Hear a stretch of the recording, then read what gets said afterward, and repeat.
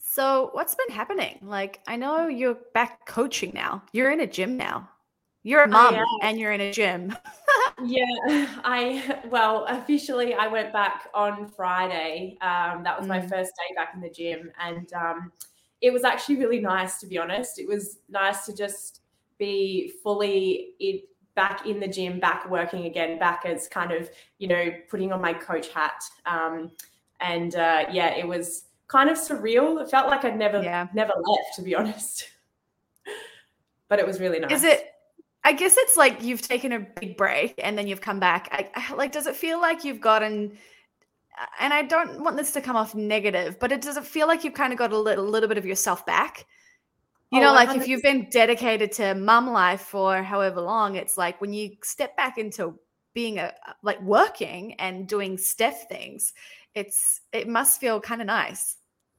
I think I've talked about this a lot actually on my Instagram. Like, being a coach is a big part of my identity. Being a CrossFit trainer is a big part of my identity. And so when I stepped away from that, um, even though, to be honest, the time just flew. Like, honestly, I cannot believe that it's been nearly 4 months since I was in the gym. But yeah, I stepped in there and I was by myself again, and I was in my space, and I just was like, oh yeah, this is who I am. Absolutely. Yeah. So I don't think it's negative at all. And I think if you speak to any mum who has gone through that stepping away of their career, stepping away from their role outside of being a mum, it's a transition, and there's even a word for it, and I wish I'd written it down, but there's a word for the transition that a woman goes through when they kind of leave their role from before having a baby and then back into it, into that real mum role. It's a very bizarre thing, and I cried a lot. I cried a lot. Mm. I just started watching the Next Gen CrossFit Games podcast, and Annie Thorisdottir is interviewed a ton in it because she had the year off to have the baby. And so this, like the video or the documentary is from when she comes back. And she has this incredible moment where she's being interviewed about being a mom and giving birth. And she's like, oh, my birth was really, really hard. And then you hold your baby and you just are elated and you're in this little bliss bubble and it feels incredible. And you've never experienced that level of love. But then she said it was like 2 or 3 days later that she had just as much as her high was, the degree to which she was high on in the moment that she held her baby, that was the same degree to which she hit an all-time low immediately afterwards. She was like, man, like it was, it was full on. It was really hard. And I guess what you're hearing more and more is like women talking openly about the real experience of being a mom. And it's not like what you see in movies. And it's not, like the Disney version of being a mom is not like, it's all just rainbows and butterflies. No, and the same can be said for the birth itself, and I'm sure we'll get there. But my experience was very different from that. I had a fantastic birth, and every time I say that, people are like, "Is that a real thing? Can you have a?" Everyone's like, I call bullshit. Yeah, I had a really wonderful birth experience. But I didn't feel like I was in this beautiful bliss bubble once he was with me. I think that had to do with stuff that kind of happened immediately after the birth, but it took me a long time to really warm up to him and really get this sense of like, oh, this is a human being that I made. Like, this is a piece of me, and I am like, I cannot see my life ever being without this little human. That didn't happen straight away.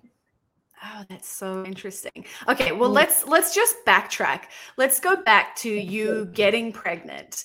Yes. Like, did you guys start, like, tell me the story of like you getting pregnant and then you going through pregnancy. Please tell us all the details on training and food because we all obviously want to know. I am Sure. making furious notes. I'll do it. So I think it's been a journey for me. My fertility journey has been an experience in and of itself. I worked with you, Kate, a few years ago on my hormone health, and I had seen a naturopath. I had irregular cycles, and I was really convinced down to my core that it was going to be really, really difficult for me to fall pregnant. Yeah, and you had someone tell you that you had PCOS, yeah? Well, that was confirmed by a ultrasound, I think. Yeah, which was ended up being bullshit. Which I was like, I think it was just normal ultrasound that someone diagnoses with PCOS, right? The more research because I went to the ends of the earth to research everything that was going on with me. And I realized that you can't even be diagnosed with PCOS by ultrasound. And so it was actually really disheartening, that whole experience medically, because I really was basically told that I was going to have a really hard time, and that doctors didn't really want to know me until I wanted to fall pregnant, and then they would help me with my journey to conceive. I was really disappointed in the medical industry from that point of view, and I saw lots of different doctors and spoke to lots of different people, and in the end, it was actually my nutrition coaches who actually helped me the most with that journey. Yourself, Paige, included, and also Claire. She was a big part of, getting me from point A to point B.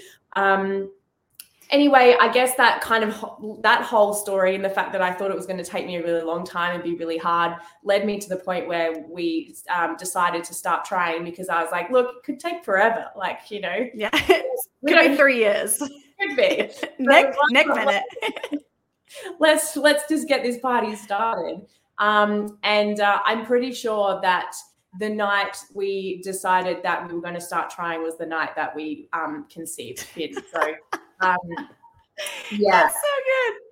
Some people hate you right now, but that's awesome.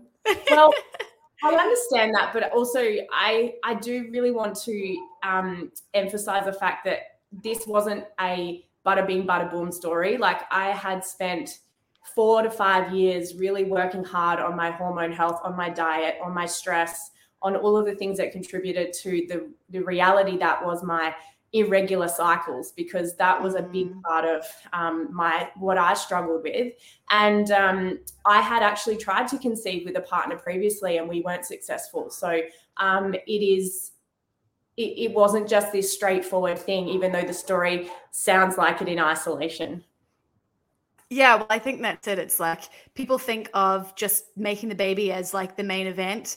And I think that's when people get frustrated, when they cannot fall pregnant. And it's like, hey, have a look at your past 5 years. What's your period like? What's your stress like? What's your lifestyle like? What's your diet like? Do you move your body? Like, are you physically fit?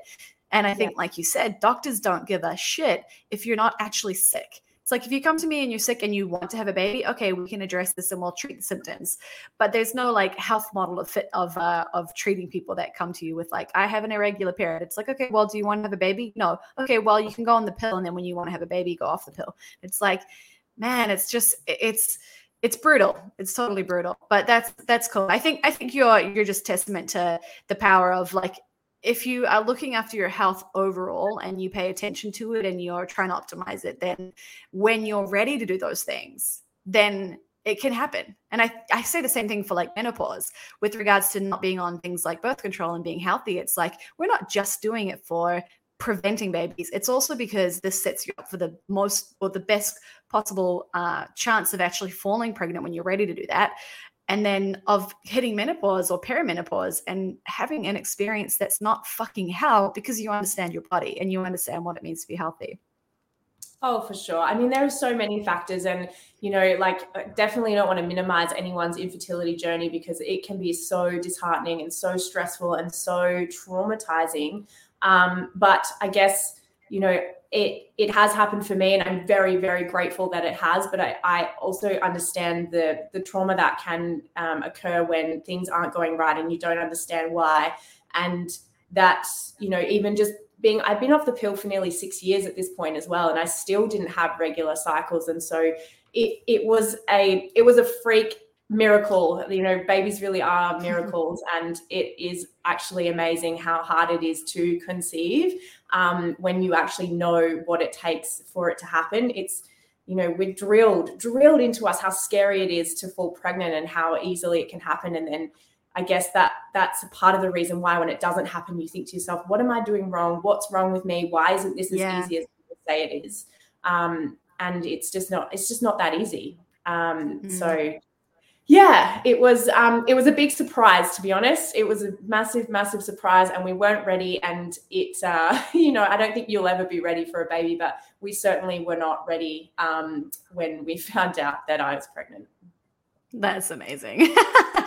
So then what happened? What did you do with training? Like, I know that you would have gone into many, many rabbit holes with food and nutrition and all that jazz. What did you do? What were your go-to resources?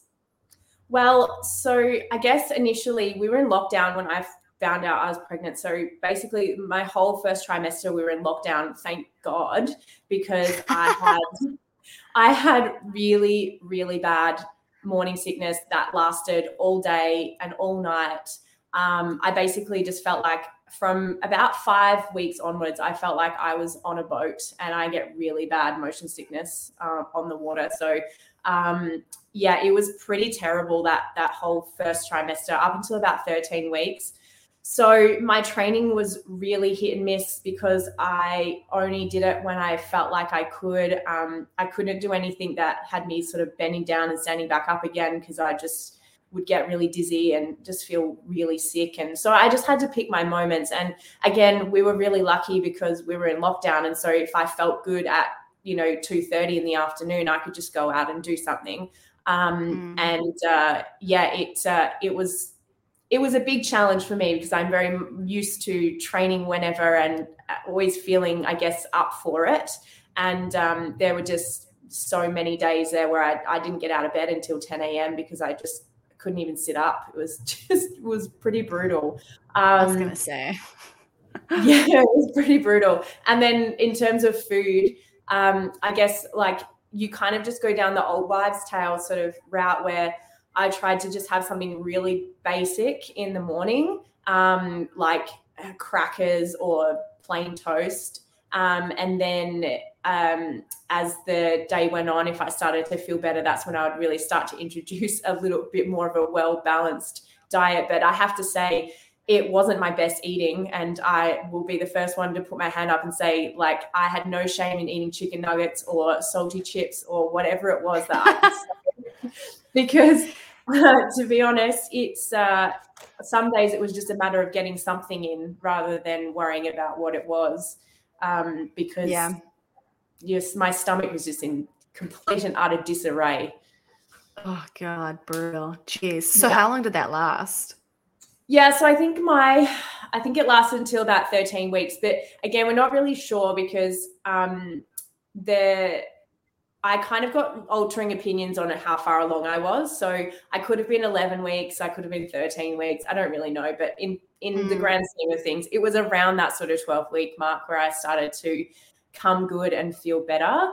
And then I relied heavily on Carl, actually, because he has been a CrossFit coach for 10 years now. He has had many women come through the gym who have been in different stages of pregnancy, and he has done far more study and has many more qualifications than I do in the CrossFit world. And so it was really nice actually to have him as like basically a resource on hand as for what to do, what not to do. And I really went down the safe route when it came to training. I really didn't push myself to do anything that didn't feel good, because I just knew that at the end of the day, it really wasn't worth it. Like, so what, I could do kipping pull-ups when I was 20 weeks pregnant. I just really didn't give an absolute crap because I wanted to come out of it being able to get back into training sooner rather than smashing myself during my pregnancy and then having all sorts of issues to deal with afterwards. Yeah, I think it's okay to like almost underestimate your ability rather than overestimate it. And I think that's kind of the general approach. It's one of those things that's so hard. It's like there's no real good research and data on it because it's unethical to study pregnant women and do experiments with them. But yeah, I think it is one of those things where there's some basic guidelines around movements, and there's some incredibly smart people out there that are doing great courses and things for it. But it is so individual. And it depends on where you started as well. Like, you having done CrossFit for however many years versus someone who's been CrossFitting for 1 year, totally different like position that you're in. So what were the movements that you immediately dropped out? Like, what were some of the things that were immediate changes? I know you said you didn't do kipping. Did you drop kipping out pretty early on? Oh yeah, I actually dropped pull-ups pretty early as well. So it's a hard feeling to describe, but basically once you start to feel as though you're showing in some way, shape, or form, it's almost like this pull that comes from your belly button and kind of pulls upwards towards your rib cage. And I felt that pull really early on. So I think I was only, 8 or 9 weeks when I was kind of like, that just doesn't feel good for me. And I kind of just dropped anything that had me feeling that kind of pull.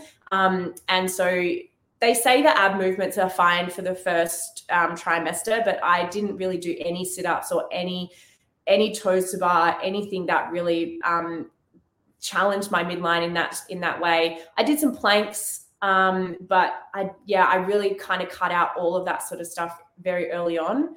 And then I cut out barbell work when I started getting a sore lower back. So my chiropractor basically said to me that now that I have a bump, even though it wasn't very big at that point, I reckon we would have been back in the gym. So I was probably 16 weeks maybe. And I was doing some barbell cleans, and she sort of said to me, look, let's just call this as like the last time you do that, and just use dumbbells from now. So because you're starting to become so front heavy, everything starts to pay out on your lower back. And we know how the relationship between your core and your back has such a, harmonious relationship. And so, as soon as she said that, I was like, cool, yeah, it's gone. I mean, it's such a short part of my life, as in my whole life, that I didn't question it. I didn't rebut it. I just was like, cool, let's drop it. And then even ring rows towards the end, anything that sort of started to have my stomach kind of start to protrude out, if I saw that in any way, I just stopped that movement immediately and never did it again. Yeah. Okay. Yeah. Yeah. I think it's like there's some kind of physical cues that you can get from your body with regards to how it feels, or even what it's doing, like you said, like when it's protruding, if you're contracting and stuff like that. Yeah. I think the good thing about CrossFit is it's like there's so many movements that we do. You drop out a barbell, it's like it doesn't make it any easier. No, absolutely not. And when your lungs are literally up here in your throat because everything is just pushing upwards, you're kind of happy to make any changes that make life just a little bit easier, because I couldn't believe how quickly I felt like I was running out of air. I was going to ask you, was it like you just couldn't breathe, like you had no capacity? Did you just feel unfit? Did you feel heavy? Like, what was the sensation? You're like all of the above. all of those things. I felt like savagely unfit, because I don't even know if it was shortness of breath or whether it was just capacity. I think it was both of those things. It was just that everything starts to become so squished and compacted, like all of your organs move up and out of the way, and your lungs move, and everything just gets so squished up into this small compartment that I just don't think I could just get the air in and out in the way that I am used to, in the way that I normally would. And I felt heavy, like box jumps. I had to cut them out as soon as I started to feel like I don't know. It's like when you've done like a heavy deadlift workout and then you try to do box jumps and you feel like you can't feel your legs, and you jump. You don't know how high you're going to get when you jump. Yeah, 100%. And I was like, I just don't feel safe doing this anymore. And that was one of the things I learned when I did my level 3, that box jumps were, become something that should be cut out kind of after that second trimester for mainly balance and safety reasons. But for me, I just felt so heavy and I just didn't feel safe. But it gave me a really good understanding of what it would be like if I was carrying extra weight. And it gave me a whole new perspective on, coaching and how people might feel with certain movements, in that kind of situation, which I had never experienced before, because I had never been overweight. And just knowing how that felt was kind of like a nice awakening for me as a coach, to be able to understand that. Yeah, I remember having that experience with a woman that I coached in Brisbane who was incredibly obese, and she did really well for a long time. And it was a bit of a learning curve for me for sure, because things like burpees and things like lunges, it was like some of the really basic things that were really challenging. And then on top of that, you get people who then suddenly feel really self-conscious and they aren't feeling good because they can't do stuff like that. And it's like when you're sitting on your couch at home, you don't realize how little capacity you have. And so as much as it's incredible that people go into the gym, suddenly all the shit that they've got going on gets exposed, and it can be incredibly discouraging. But yeah, I think you've had incredible insight, right? Like as a coach for anyone who's in that position or anyone who's pregnant now, it's like you've had the first-hand experience. Oh, for sure. And like my advice would be, you have to just be willing to listen to your body. And then I think, especially for me as a coach, I really had to just like let go of all of my ego. You know, all of a sudden I was somebody who couldn't do a lot of things. And that made it harder for me than I thought it would to do things in the gym and get into the gym and do things like the Open, because I did the Open, all of the workouts of the Open. And, you know, to let my athletes see me in that way was incredibly vulnerable for me. It was an incredibly vulnerable experience. But I don't think that I have had as many positive comments from my athletes from doing that than ever before. You know, yeah, it was cool when I did a muscle up in the Open and, you know, everyone cheered and it was like a whole wonderful experience. But, you know, no one really came up to me afterwards and like, oh, you're such an inspiration. Whereas like that really happened from letting myself become so vulnerable and having to scale so heavily. Yeah, because you did the whole Open, right? You did all the 3 events. Yeah. How far along were you when you did the Open? So the last Open workout was on Saturday, and then I went into labor on Monday. That's right. Yeah. So I remember you messaging me. I was like, this is event 4, right? Give birth 4 times. That's exactly what you said to me. You're like, cool, Open workout number 4, let's go. You've been training for this. Shit. So before we get to your birth thing, I do still want to ask you, did you, I know you made adjustments with training and a lot of that is just learning to step back. And I guess you probably experienced having to have a bit of a shifted mindset. And it's something that I struggle with. I know that I'm really motivated when I have a goal and I know I'm competing and the Open's coming up, and you know that you can just push yourself to be fit as fuck. And that's the ultimate goal. It's like, you know, we think of the sickness, wellness, fitness continuum. And it's like, I'm trying to be fit. I'm trying to be as fit as I can. That's the push. That's yeah. And suddenly it's like when you're pregnant, it's like, well, I mean, it doesn't change, but the relativity of it changes. So it's a little bit different. And I think something that I struggle with is training for training's sake, just for the pure enjoyment of just like showing up and moving your body, and not necessarily having to smash it and race someone and like get a PB because last week you did X amount of weight on the back squat and this week you want to try and do a little bit more. It's like you just have to, I guess, let all of that go.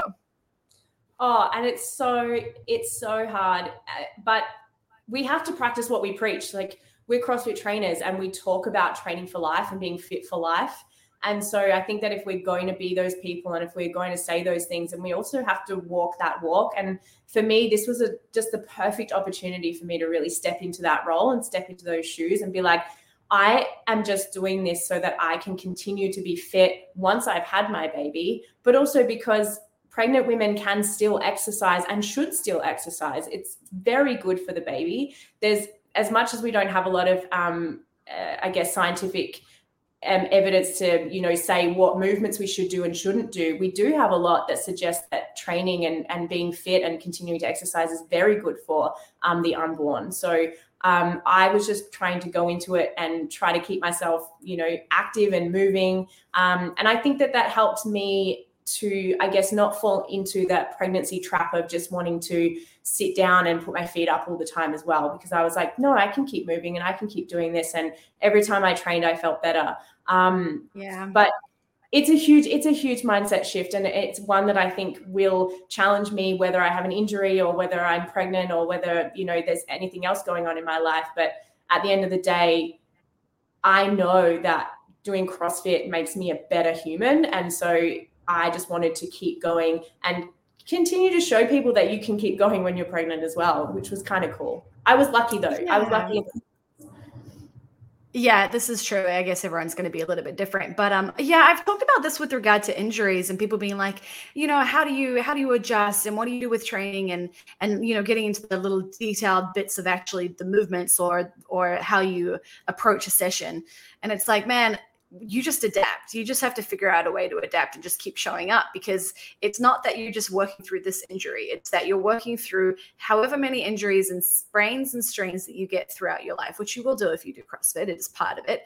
And then you're also thinking about, okay, if I learn to adapt for that, then if I get sick, if I get COVID, then I know how to adjust. If I get pregnant, then I know how to adjust. When I get older, I know how to adjust. So we're not learning to just change for this one moment in time. We're actually learning how as humans we can adapt and still get this enjoyable reward from moving our body and just being generally healthy, even if we aren't charging towards the podium of the CrossFit Games. Like, it's this funny thing where people feel like it's so difficult when they can't be consistent. But the fact of the matter is that across our life, consistency will never be what we want it to be. That, consistency is short-term at best. So learning to be consistent when life is inconsistent is actually the goal. And that requires just adapting. And I think that obviously pregnancy is an incredible test of that. How well can you adapt? You will be tested. Pregnancy might be one, injury might be another. Getting old, we're all going to get old. So you better fucking learn to adapt now, right? 100%. And be okay with it being boring for a little while, like life isn't always fun. I think that, I hear athletes say this all the time, like, I have to do the same things because I'm injured. My list of movements has become a lot less and it's become boring. And it's like, well, you know what? Like sometimes it's going to be boring and that's a part of it. You're like, tough shit. Sometimes it's going to be boring and you just have to kind of be okay with that, because it's true. It's not always going to be boring, and you actually have a choice into how excited you get about things as well. Like, just be excited about going to the gym. It's a part of your day where you get to go and be with your friends and, you get to enjoy, an hour out of working or being at home or whatever it is that, that you do. It's a place where often people say they come to have fun, and it's up to you whether you have fun or not, really, at the end of the day. So yeah, absolutely. Yes, it might be repetitive, and yes, you might have to do some things that aren't as sexy as, what other people are doing. But at the end of the day, it's about showing up. It's about getting into the gym as often as you can. It's about being functional. It's about being a better human. It's just about, sometimes about sucking it up. Yeah. Just so you can show up, right? Just get there.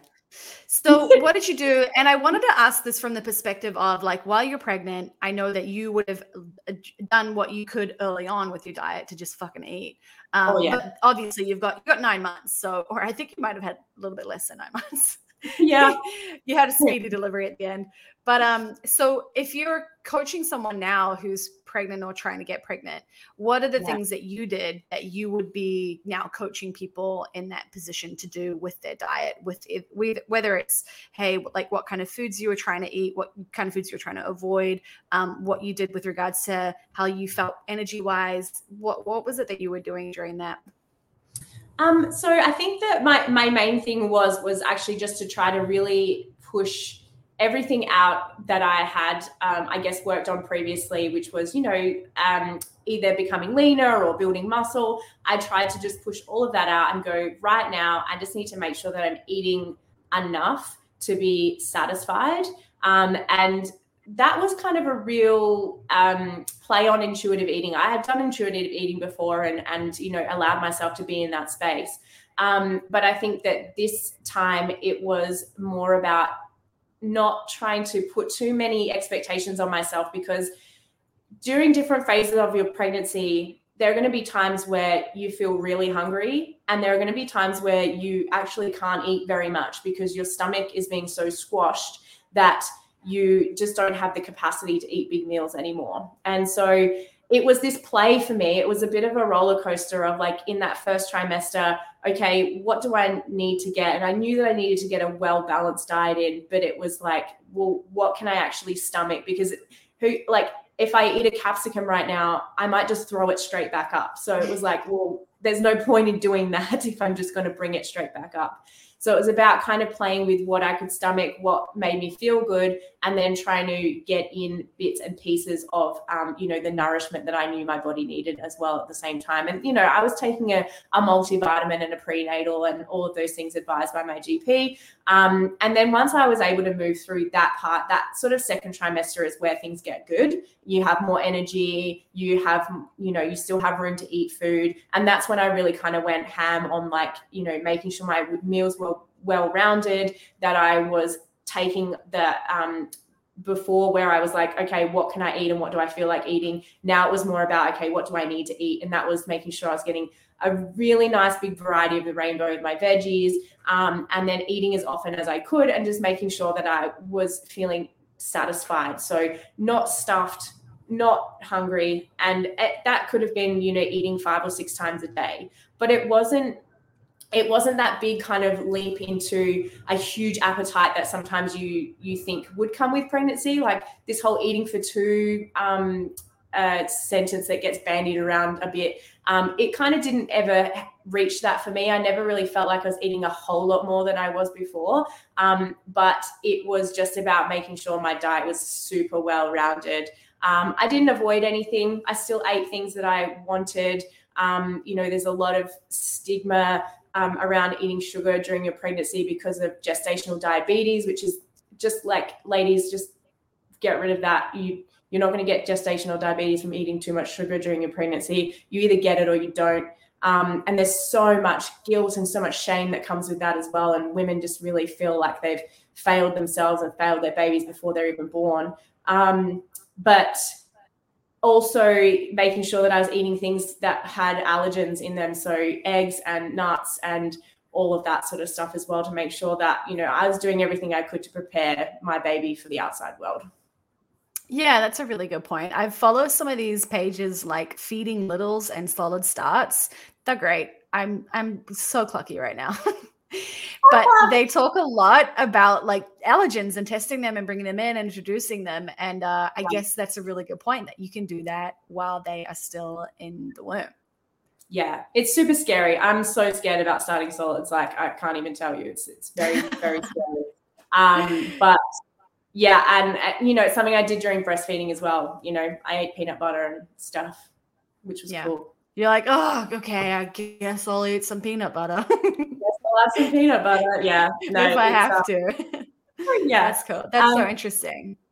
It is interesting. And then that last trimester, small meals as often as you can to help with things like reflux and just not, overfilling yourself, just being okay with eating 7 or 8 small meals a day, because that's probably going to be much better for you, especially when you go to lay down at night. That's when I experienced most of my reflux, was in that last trimester. And as I lay down to go to sleep, and I found that if I didn't eat too soon before bed, and if I had made sure I just had small meals, that really helped. Yeah. Okay. Nice. And how was your sleep throughout this? Like, I mean, from like first all the way through to third or final trimester. Yeah, I slept really well right up until, I want to say, probably 31 weeks. I never had pregnancy insomnia. I know that's a thing that can happen, that you actually just can't sleep and you're just wide awake. I never had that, but I was just so uncomfortable towards the end. And every time I rolled from one side to the other, I woke up, like fully woke up. And then having reflux is just the absolute worst.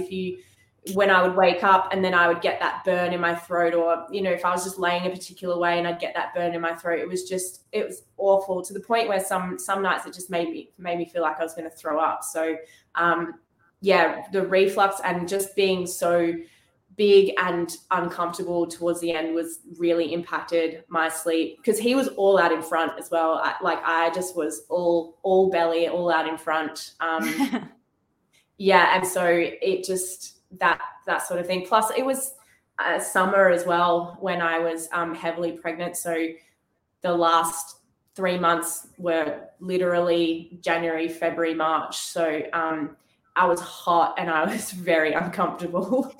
Oh God, yeah, I can imagine. So, a question that I really want to know is, what was your sex life like? What happened? How did you guys roll with sex during pregnancy? And I'm going to ask you the same question for recovering from birth. Oh, for sure. Yeah. Look, I think in the first trimester, I definitely wanted to have more sex. Like my hormones and everything were definitely on in terms of that side of things. But I just so often I just felt so sick. Like there were times where I was just like, I really want to, but I can't. This could go either way. Yeah, it was bad. And then the second trimester, like it's just one of those weird things. Like your body is changing so much, and like all of a sudden you have this belly that wasn't there before, or maybe your belly is much bigger than it was before, or whatever it is, and it's awkward. It gets in the way. It's like it just changes your vision of yourself as well. You know, like what must I look like? You know, from an outside perspective, you know what you look like from your point of view, but from someone else's point of view. And then the third trimester, I was just like, it was just no deal. Like I was so tired and I was so uncomfortable and so heavy and so all of the so things that, it just not on my radar at all. Yeah, I guess sometimes when I think about like what would sex be like during pregnancy, I purely think about your body. So it's like, well, I guess it's just figuring out a different position. But what I don't factor in is you will feel tired. You will be getting shit sleep. You don't know how sick you're going to be or the reflux. Like you don't know all those other things. So it's like the actual like physical body being potentially like, oh, there's just this lump we have to work around. Like that's a very small part of the equation, I guess. Yeah, and logistics. Like let's not forget about logistics as well. Like, you know, I worked right up until he was born because he came early. Carl was working really long hours, really late hours, and I would get home from working all day at the gym and I would just go straight to bed. Because I was just absolutely ruined, and I would be sleeping during the day when I could as well. I slept at the gym. Like I was a mess in that third trimester. And especially that last week leading into the birth, I always thought he was going to come early. But that week leading up to going into labor, I was a mess. Like, honestly, I can't even describe to you the level of fatigue and the change in myself that I felt. It was like, whoa, something is happening. Yeah. Do you think that was like the first signs of like, you're like, oh, it's happening. Like, was that when you look back on it, you're like, oh, there was a dramatic shift? Huge shift. I had induction acupuncture on Monday, and I went into labor the following Monday. So I went and had that, and I remember driving back to the gym and just getting to the gym and being like, I feel really weird. Like I feel so out of it, and like I just want to go to bed. And I think I ended up laying on the couch that we have in the member area and like falling asleep for an hour and then waking up and being like, I don't know where I am and what's happening. Like this is a very weird feeling.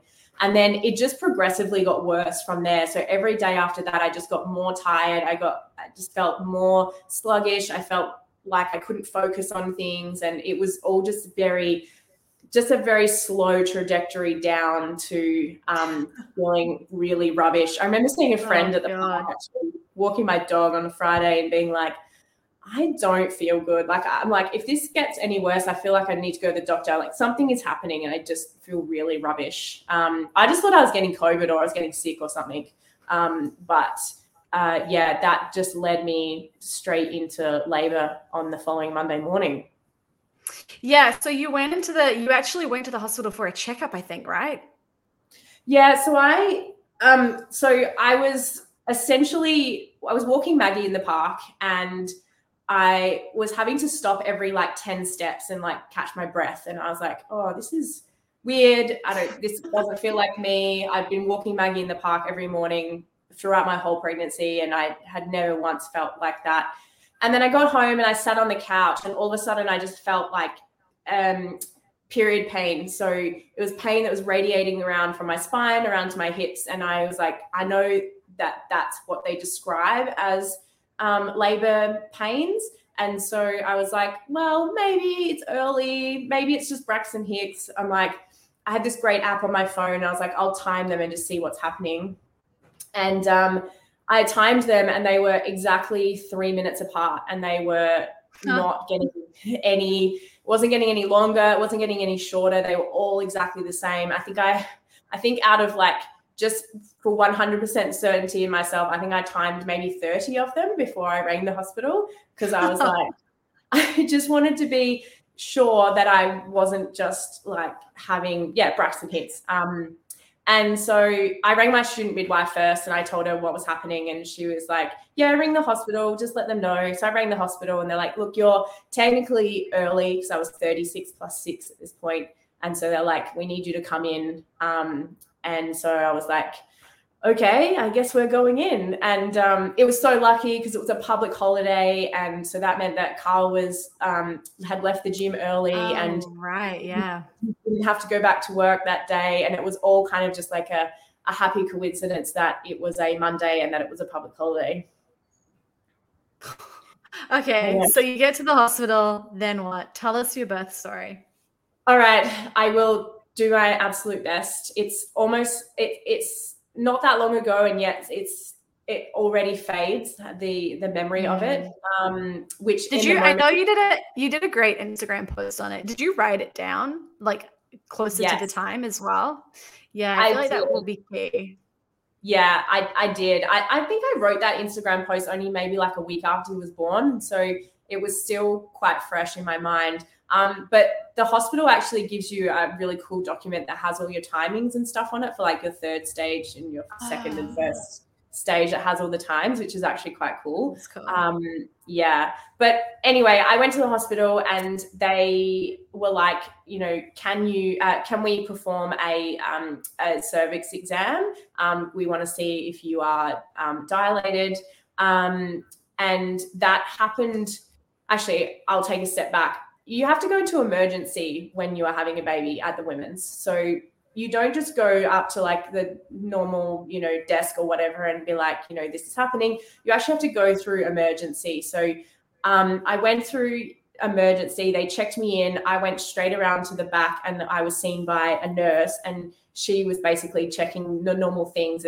But she was like, you're working really hard. We can see you're working hard. So we're going to take you up to the birth suite. And I was like, oh, okay, this is really happening. Like I was still in denial at the point. Like, okay, this is happening. So I went up and they asked if they could perform an exam, an internal exam. And I was like, yes, you can.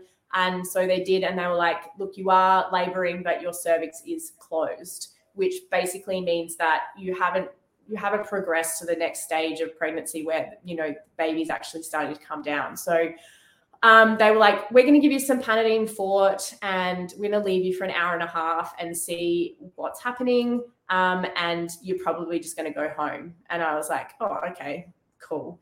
But I was really in two minds about taking this medication. I was like, I'm so far along in my pregnancy. I'm basically having contractions. I'm like, should I be taking this medication? I was really in two minds about it. And so I spoke to my midwife. Had you taken things like Panadeine or ibuprofen throughout your pregnancy, or had you avoided it? No, I didn't. I don't generally take tablets anyway. I'm kind of one of those people that's like, if I have a headache or whatever, I just really try to work through it because I don't like taking tablets. And I think I've gone so far in my adult life now of not taking tablets that it's not the first thing that I think of. But I did take Claritin because I was struggling hard with hay fever. And even that was like, it's amazing just all of a sudden how hard you have to think about these decisions when you're carrying another human life, because you're like, this isn't just about me anymore, it's about them as well. But yeah, so I spoke to my midwife and she was like, look, it's not going to do any harm. She goes, it's either going to work or it's not. She was like, either you feel better and the laboring stops and we send you home, or your body is ready, the baby is ready, and you will just continue to progress. She's like, they're the two options that are going to happen. And so effectively the Panadeine Forte did nothing. And an hour and a half later, I was absolutely in labor. Yeah. Yeah. So I went from being like no opening whatsoever to being 3 centimeters dilated in that next hour and a half. And so you started like obviously at the gym with like, oh, I have this period pain and I think that this might be something. Well, how did the pain, like, explain the degree of like the sensations and the pressure and what you had happening? Yeah, it's crazy actually, because I had no idea what to expect. And I think that's what makes pregnancy or having a baby so scary, is because you're going into this whole situation of unknown. You have no idea what it's going to feel like. You have no idea what's going to happen. This was luckily my second time being in a birth suite, because I had a little scare at 20 weeks where I had some blood appear, which ended up being nothing and it was all fine. But otherwise, I hadn't even seen where I was going to give birth. And this makes up a whole big part of this, I guess, scared way that women go into birthing. And I want to talk about that a bit more later. But it's interesting how the experience for me became completely not scary once I was in it, which was so bizarre, because I was really frightened all the way up to this point about how it was going to be and how it was going to feel. And then once I was there, I was like, no, I don't want to leave. I want to do this today. And I'm let's just let things happen. But yeah, so the pain was like really like mild period pain, but it would come in waves, which was very unlike a period. So rather than it being there and just staying there and you feeling that pain like consistently, it would wrap around my body, and it would do it for a certain amount of time and then it would stop. And then it would do it for a certain amount of time and then it would stop. And that's what they're timing. They're timing how long the pain is there and then how long it's not there for. And then as things progress, the pain gets substantially worse. And so what they classify as the third stage is when you actually start dilating. So anything before that, they don't count that. It was after you start dilating. So it's like a buy-in until you get to that point. Yeah, doesn't count. Just a buy-in. Yeah. Sorry, guys. You get no points for this. Nothing at that point. But yeah, I was just checking my notes. I was in that first stage for 5 hours and 30 minutes. Yeah. Okay. So just like rolling waves of pain, and then it was just timed. Yeah. And I used a TENS machine, and I think that being a CrossFitter, the TENS machine was like the best thing ever, because it was basically like an EMOM. I would time how long the contraction was on, and then I knew I was going to get a break. And for a certain amount of time, that is, it's very consistent. So for that 5 hours and 30 minutes, it was every 3 minutes I was having a contraction, and I knew how long it was going to go for. And that helped me mentally. And then they just progressively got shorter. And at this point, I was getting Carl to basically push on my hips and like push them in and down. And that really helped me manage the pain along with the TENS machine. And were you standing or kneeling, or? I was in a couple of positions. Yeah, I was never on my back.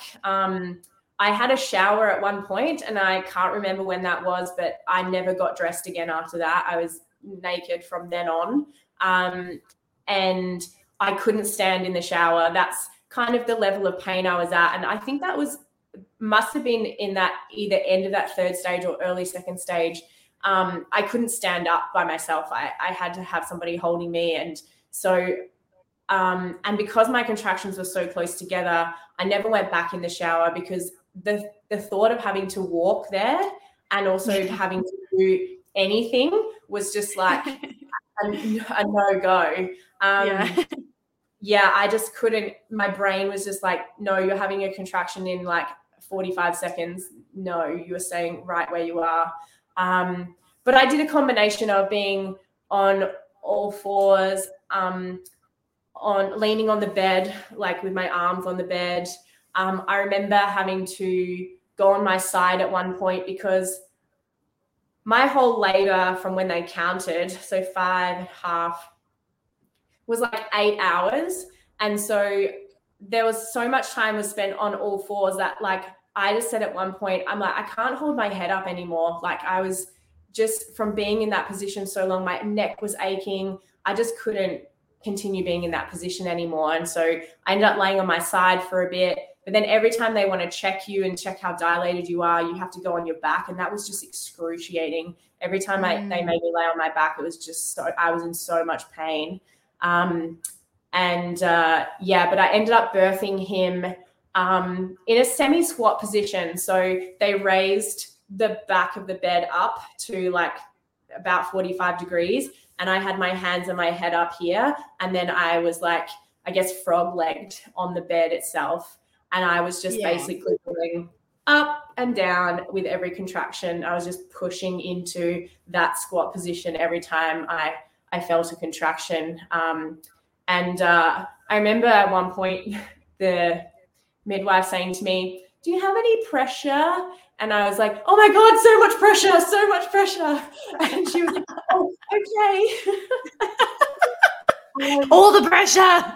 Yeah. She's like, "Oh, okay, all right." And then they checked me again and she's like, "Yep, you're 10 centimeters dilated and you're, I can't remember the term now, but basically like when your cervix becomes really thin, that's kind of," and she's like, "Yes, it's time to push." It's go time. Yeah. Did you feel ready to push? Like, I know that I've read people say, you know, people in movies and stuff like push, push, push, and you have to force it. But what the reality is that somebody likened it to the feeling of needing to throw up. It's like you can experience the need to throw up, but you know you're not going to throw up until you're going to throw up. It's like there's a different sensation. It's like I feel sick and I feel like I'm going to throw up, but when I'm actually about to throw up, it's like a very different feeling. It's like my mouth, the saliva, like I'm just like my stomach and everything, and you get like tingles and you get warm and you're like, oh God, it's happening. Was it that? Did you feel like you had that experience with pushing?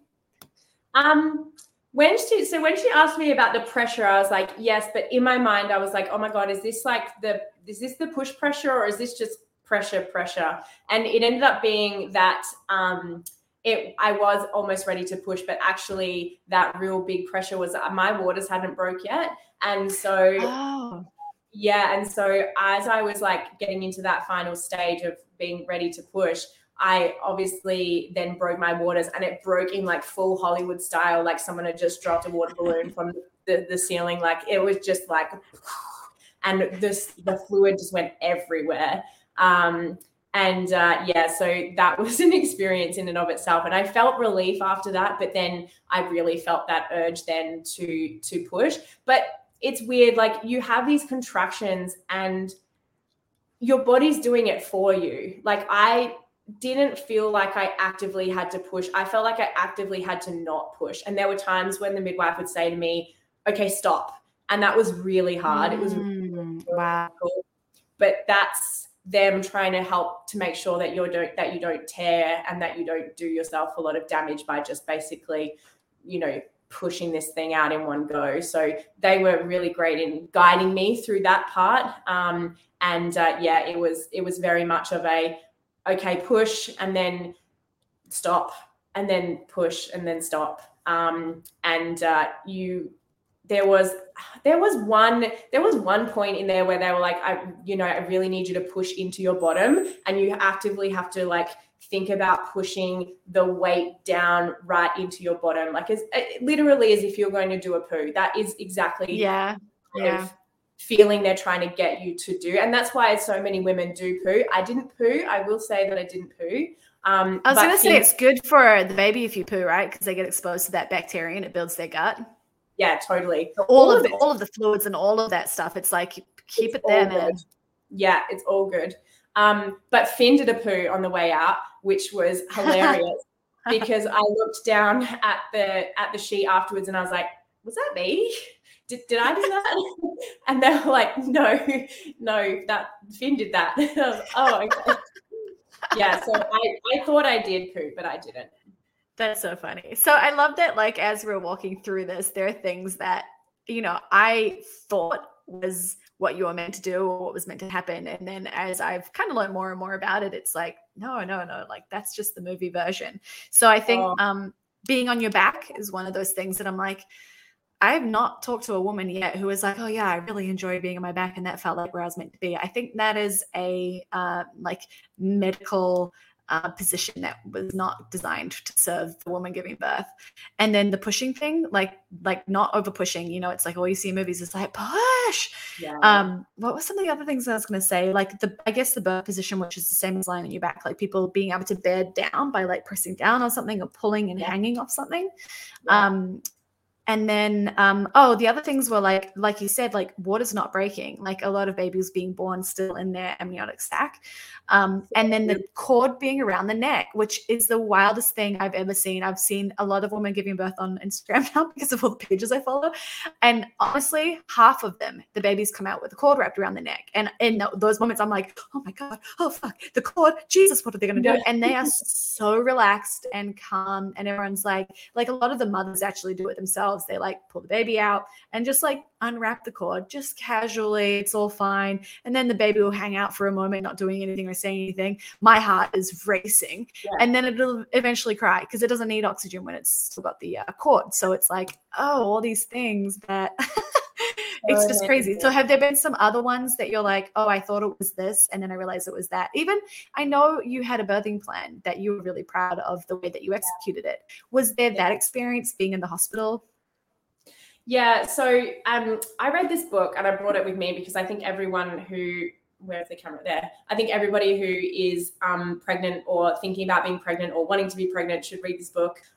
It's by Gabrielle Nancaro, and she talks a lot about the optimal birthing environment and how it's called The Birth Space, by the way, for anybody listening. The Birth Space.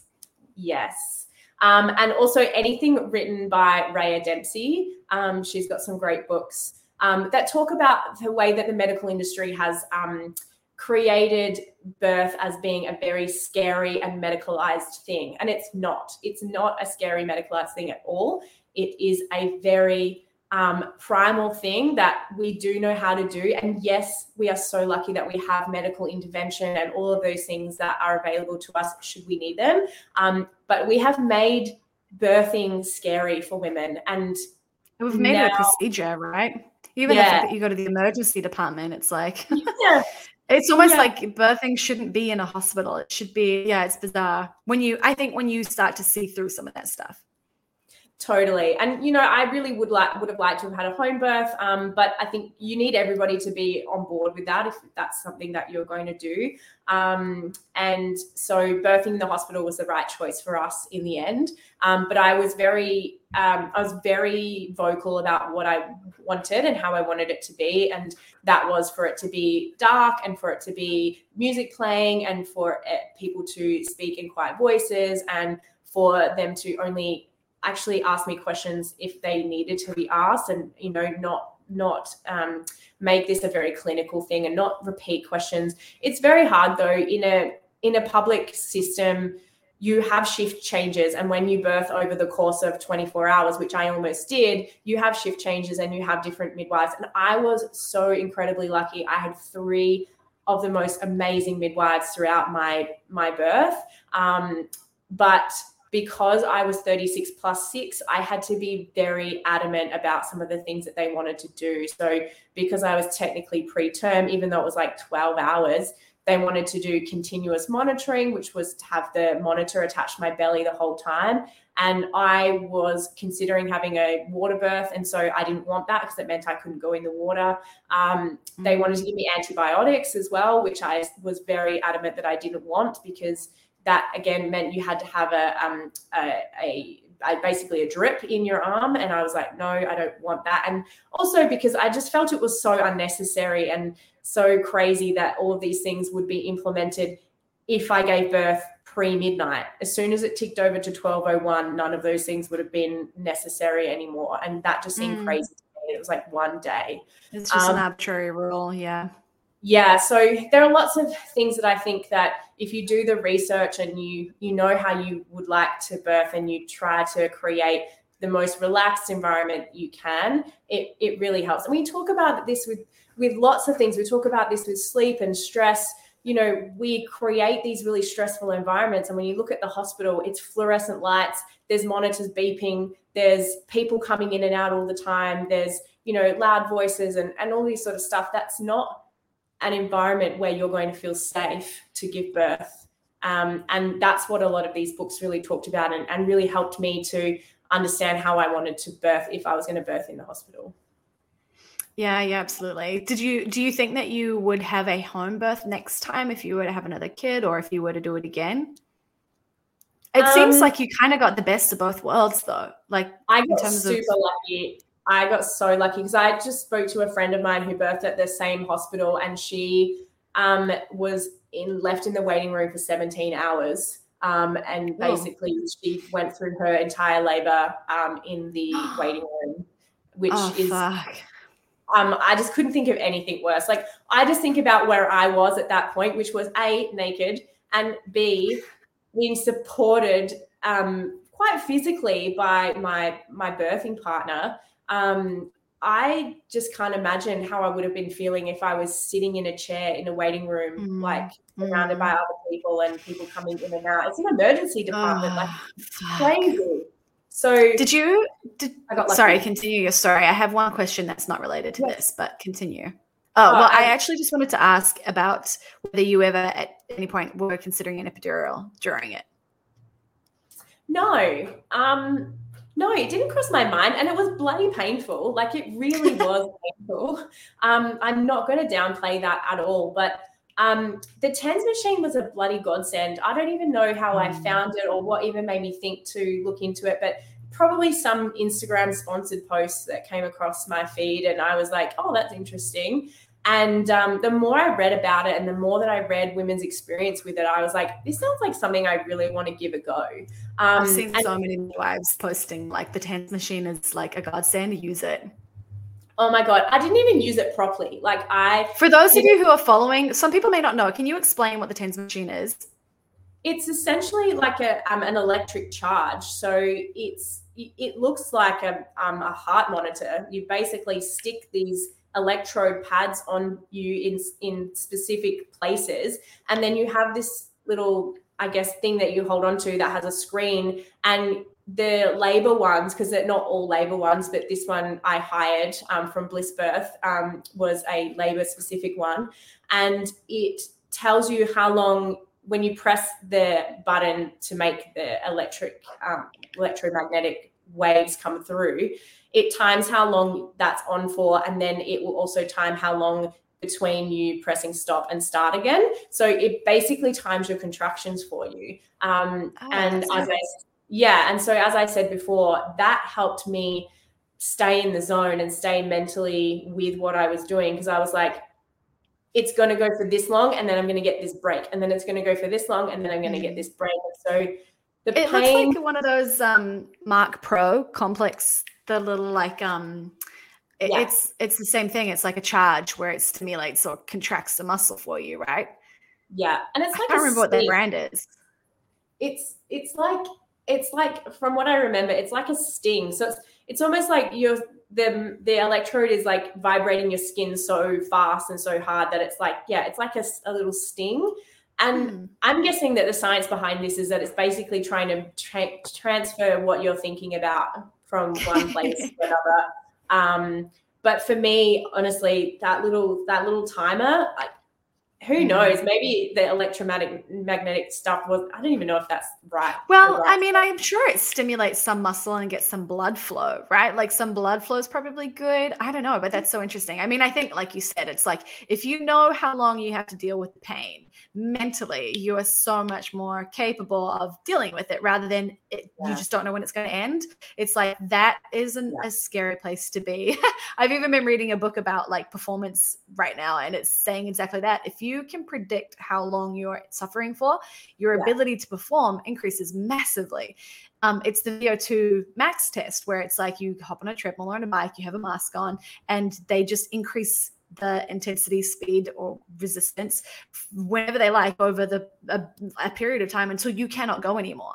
And what they did is, as an experiment, they compared that with same kind of test. It's like, you're going to just get yourself to a point of total failure, but you have a 10-minute window within which you do that, and you adjust it whenever you want. So you can adjust it every 30 seconds, every minute, at the halfway point, whatever it is. And you just know 10 minutes and it's going to be done.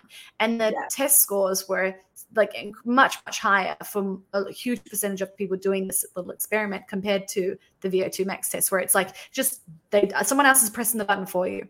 Yeah. 100%. Look, we all know that we deal better with things that we can, I guess, like perceive or predict the outcome of, which is not birth. But that TENS machine, I guess, did give me maybe some of that control back, as in just mentally knowing what was coming and how long it was going to come for. And then by the time it got really bad, and for me, it really didn't get super bad until that last hour. And the actual pushing itself, that there's no time for it at that stage. You're well past the point where you can have an epidural. So yeah, it was, I didn't consider it, no. And I also think too, from all of the things that I read as well, Rhea Dempsey talks a lot about this, the epidural wave, where you have an epidural and that's takes the pain away, yes, but it also slows everything down. And so it can actually make the labor and the process of having a baby a lot longer. And also then the chances of having to have more interventions after that increase. So your chances of then having to have an episiotomy increases, your chances of having a vacuum increase, or, tongs or whatever. And so, and then the chance of having to have an emergency cesarean then also increases. So I was trying to avoid that at all costs, because I wanted to try and have the least amount of intervention possible, which is why I said no to antibiotics, and it's why I said no to, continuous monitoring and all of that sort of stuff as well. But if I didn't rule it out, and I even said to Carl at one point as well, I was like, would you think differently of me if I needed to have an epidural? And now looking back on it, it's such a silly question, because when you're in it, and you just do what you need to do. And if I needed to have an epidural, I would have asked for it. But it's this also, like, this whole world of birthing and babies and mothering, and like there's so much stigma attached to so many different things, that I have nothing against an epidural. If you need to have one, if you want to have one, have one. Like, I've got nothing against it whatsoever.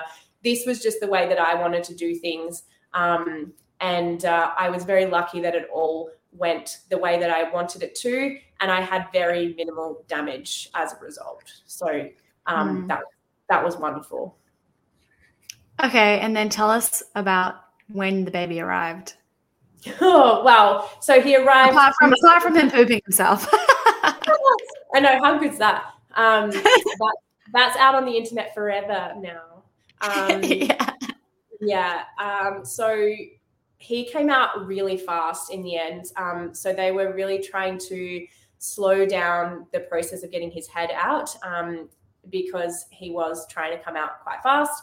And then once the head came through, it's kind of like, it's literally like an octopus. That's the only way I can describe it. And you've probably seen the videos that you've watched as well. Like, once the head comes out, it's just like, you get one shoulder, and then it's just so slippery. It looks like they slip out.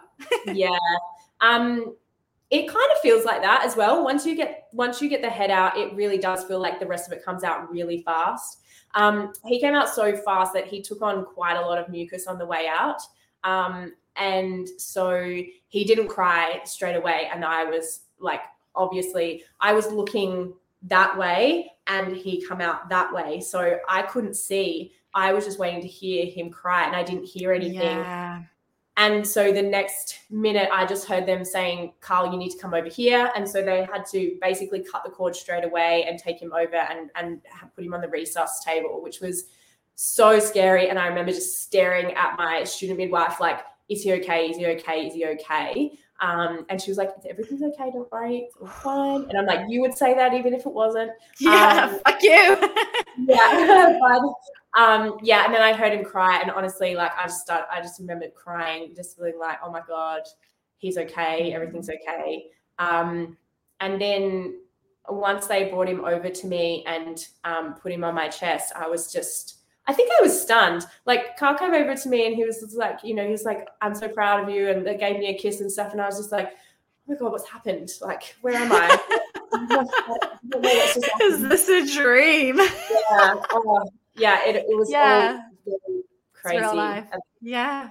Oh my gosh. Yeah, that whole thing was crazy. So nuts. It's so interesting hearing you talking about crying, because I think same thing. It's like, I imagine it's just tears of joy and you're just so in love and like how amazing. But it's like you've been terrified because you don't know what the fuck is going to happen and you're so afraid of something go wrong that it's just tears of relief. You're just like, oh my God, like it's like you crack at that point. Yeah, 100%. It's tears of relief because he was crying and breathing. It was tears of relief because, he was beautiful and he had 10 fingers and 10 toes. And, like it was just, it was surreal. It was surreal. But that's when the real fun part started. That's when the doctor comes in and they, I had to birth that bloody placenta. Yes. People don't talk about it because they forget. But my God, birthing the placenta was a whole other experience. Like, the whole time during my birth, I was making these incredibly primal noises. Like, I was not screaming. It was moaning. Like, it was moaning to the depths of a primal moan can be. And that's when you're really in the depths of labor. When those moans get real low, you're like, this is happening. This is just nature. 100%. And then once he came out and whatever, and then it took me an hour to birth the placenta. And it's how far after actually giving birth to Finn did you begin to birth the placenta? Is it immediately, or is it similar contractions? Like, what's that process? I had contractions. Yeah. I don't remember how long it took before they started. It must have been a little while because I was obviously like basking in the glory of this tiny human and, kind of trying to take stock of what happened.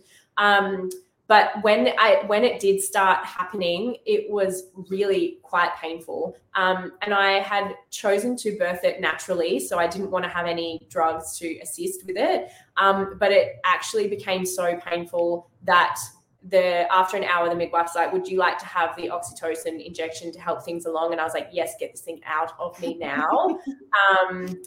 And then I remember she was like, we're going to take you over to the toilet because it being in that position and sitting in that position might actually help things along. So they had to put this tray in to catch it if it did come out. And I remember feeling this almighty push, and I was like, that has to be it. And the midwife was like, that's just more of the cord coming out. And I was like, oh my God.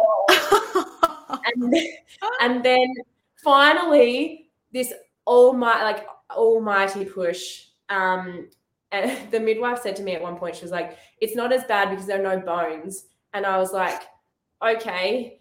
But seriously, I had to push this thing out. And I remember letting out this noise I will never forget. It was like the almighty noise of, oh my God, thank goodness that is out of me. Like, it was just this almighty sense of relief. And it's huge. The placenta is massive. Massive. And so, yeah, for anybody listening out there, birthing the placenta is rubbish. Really rubbish. I guess you have to mentally prepare for that as well. Like, it's like it would be so hard to go from, like, we were joking about it. Event 4 is giving birth to the baby, but it's like, well, you've got event 4.1 and then 4.2. And if you make the mistake of thinking it's just 4.1, 4.2 would just be like this rude awakening of like, what the hell? It's a cruel joke. It's like you've birthed the baby, done the hard work, and now all of a sudden you have to birth something that's just as big as they are afterwards. And I also think too, because you've gone through such an event and you think you're done, that it's like having an unexpected event. It's like that CrossFit Games workout where they did that massive run and then like Castro is like, you have to turn around and do it again. Okay, go back. Yeah, it's you're not ready for it. But yeah, I just the sense of relief that came from me when I finally got that placenta out, it was next level. But yeah, and then the doctor had to come and inspect me and do the stitches and whatnot, because I had a 2nd degree tear and 2 grazes. So I came off pretty well, but yeah, I definitely had to have some stitches. Yeah, okay. And what was the week after that like? So the week after was really tough, not from a recovery perspective, but just because we were having a hard time breastfeeding. So he was really struggling to latch. He was so tiny, and I was only in the hospital for 1 day. So they basically, if you don't have anything really medically wrong with you, they basically get you out as quickly as they can. Which makes it really difficult from a breastfeeding point of view, because I think that's where you need the most help. And from my point of view, like, I had no idea what I was doing. Like, that's just the reality of it. The night that I was in hospital, I'll never forget that he was crying and I couldn't figure out what was wrong. And I called the midwife in and she was like, so he's done a poo, you're going to need to change his nappy. And I was like, oh, okay, yes, that's part and parcel of having a baby. Right, of course. Yeah.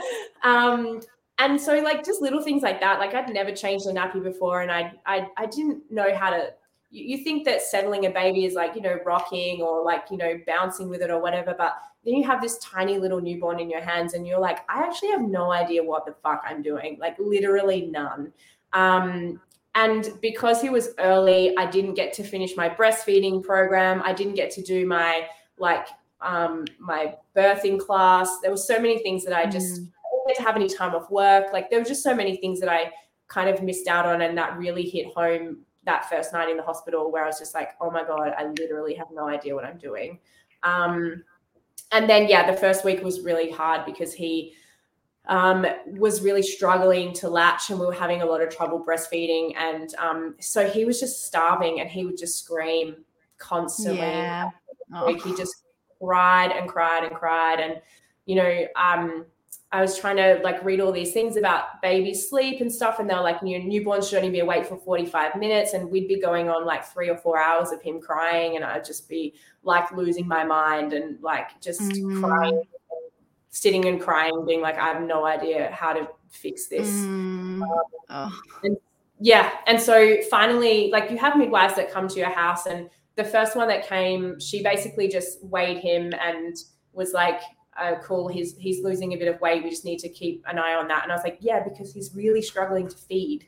And then the next midwife that came, she was great, and she was like, okay, we need to do this and we need to do that, and basically had me on formula top-ups. And she helped me with my latch and little things like that. And he was just a different baby after that. Like, he was just content, he would sleep. It was crazy, the change from week 1 to week 2. There you go. That's so crazy. Yeah, it's the same thing as the placenta. Like, you don't, even the same thing as conceiving, you think it's just going to happen, and it's just, we're built to do this thing, and it's just not the case. It's a learning curve. Massive learning curve. And if I was going to do it again, which I'm definitely not. I mean, not that you should never say never, but I'm pretty certain it's a one and done situation for me. But if I was going to do it again, I definitely would spend a lot more time working on the things that come afterwards, to make it a more pleasant experience, because I don't look back on that first week fondly. It was really hard, and I was really stressed, and I was really upset, and I felt a bit let down from the system in that sense, because you get so many checkups and so much help in the lead up to the birth, and then you're in hospital for 1 day, and then you're on your own. I saw a woman who posted, she said something along the lines of like, all of the baby clothes, all of the baby gear, like, get that stuff secondhand, save your money, spend your money learning about what happens when the baby arrives, learning about breastfeeding, learning about what you need to do for your health, learning about what your body needs, like learning how to settle a baby. It was like, spend your money on things like lactation nurses or consultants, sleeping behavior, like sleeping I guess, again, probably consultants, and then learning how to like feed babies in terms of like when they eventually do solids and stuff. So yeah, it's funny how I've seen it everywhere. It's like, you know, the 4th trimester is forgotten about. There's not enough care. There's not enough education. No. If I, you know, to be honest, if I would do it again, I would save a lot of the money that I did spend on the things that I did buy for him. And I would get a postpartum doula, because I think that having someone in your house that knows what they're doing, that can help you with all of that stuff, and can just like, you know, from the things that I did read, then look, don't get me wrong, they're not cheap, and nor should they be, because they sound like bloody miracle workers.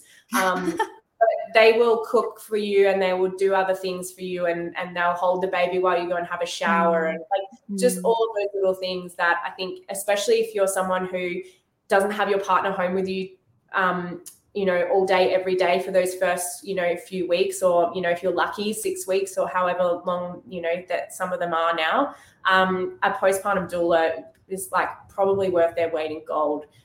So yeah, that's what I would do differently if I were to do it again, just to have that support on the other side. Yeah. So interesting, right? It's just the thing that we think about last, because it comes last, right? We think of it just in that process because of it. Yeah. God, that's so wild. I am so grateful that you've shared that whole story, like that, the detail. It's awesome. And now you have it on record, and Finn, we all know about how you pooped yourself coming out. Yep, that's right. You pooped yourself on the way out. Amazing. Well, I actually think we're going to bring this to an end now. We've covered a lot of ground, and I'm super excited for just like the stuff that you've learned, and the way that you're going to be coaching with it. Like it's only going to make you level up even more somehow, which is really cool. So that's really awesome.